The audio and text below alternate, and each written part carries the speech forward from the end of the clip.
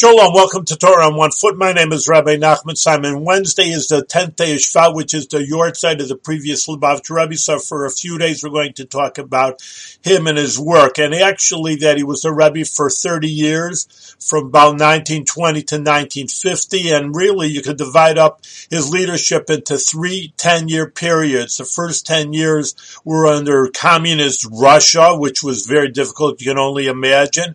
Next 10 years were in Poland and Warsaw when he was exiled out of Russia.